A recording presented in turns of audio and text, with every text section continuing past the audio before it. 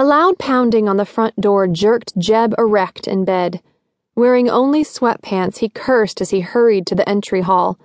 Tony stood on his porch, and typical of him, he bothered with no greeting when Jeb answered his knock. "Power went out last night.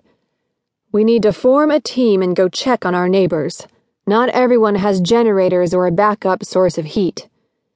Jeb's generator had kicked on automatically, and being located at the back of his house outside the laundry room, it hadn't made enough noise to wake him. He rubbed the sleep from his eyes and blinked. Judging by the pale hint of light on the horizon, the full break of dawn was an hour away. "What time is it, anyway?" 5:30 and time to get rolling," Tony replied. "I've already called Pete. He's got a wood stove for heat, so his wife won't freeze to death while he's out helping others. And seeing you without a shirt is bad for my self-esteem. I must have been in the back row when mussels were handed out." Jeb knew Pete, a fledgling farmer in his 30s. Chafing his hands, he invited his neighbor inside. "Can't help how my upper half looks. What's the temp out there?" 20 below, and Myrna says it'll be even colder tonight." Jeb shut the door. He was all for helping neighbors, but if he, Tony, and Pete meant to be effective, they'd need to divide the area into sections, gather emergency supplies, and keep in touch by cell phone in case one of them came up against a situation he couldn't handle alone. Over coffee that Jeb made quickly at his built-in coffee center, the two men discussed a plan of action. When Jeb was asked which road he wanted to take, he said he'd cover Elderberry Lane. Bad of him, he guessed. But if his message writer lived on that road, maybe she'd get her wish and find a hero standing on her porch. Jeb found himself thinking of the woman often. She sounded so isolated. He had wished a dozen times that he could figure out which house she lived in and knock on her door to ask if she would make those chocolate chip cookies for him. He'd driven Elderberry a few times early of a morning, and he'd only ever seen a dark-haired woman walking her little girl to the bus stop.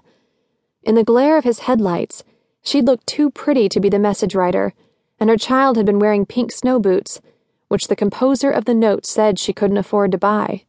Nope.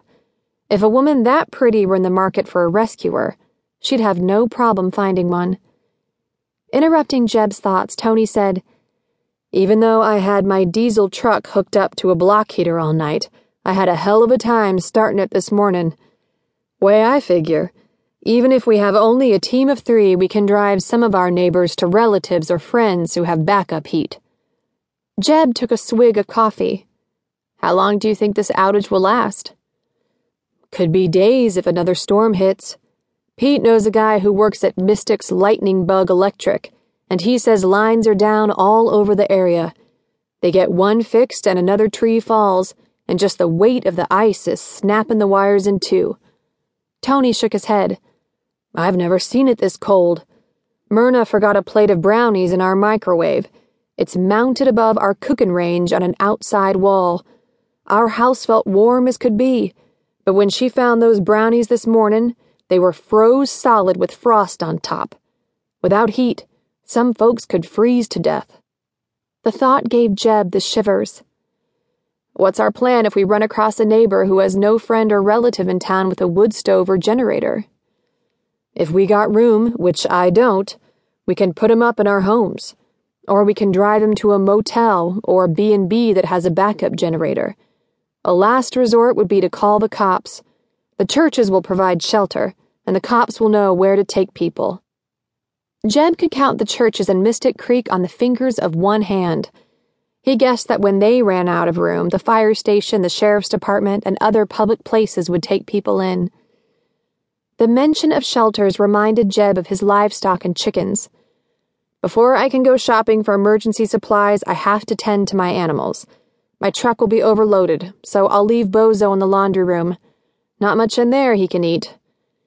Long as you'll be gone, the doors might start looking tasty to him," Tony said with a chuckle. "Good thing you're a woodworker. You can replace anything he chews up." Jeb donned shoe chains and thick outerwear before taking care of his animals. He knew that Charlie Ramsey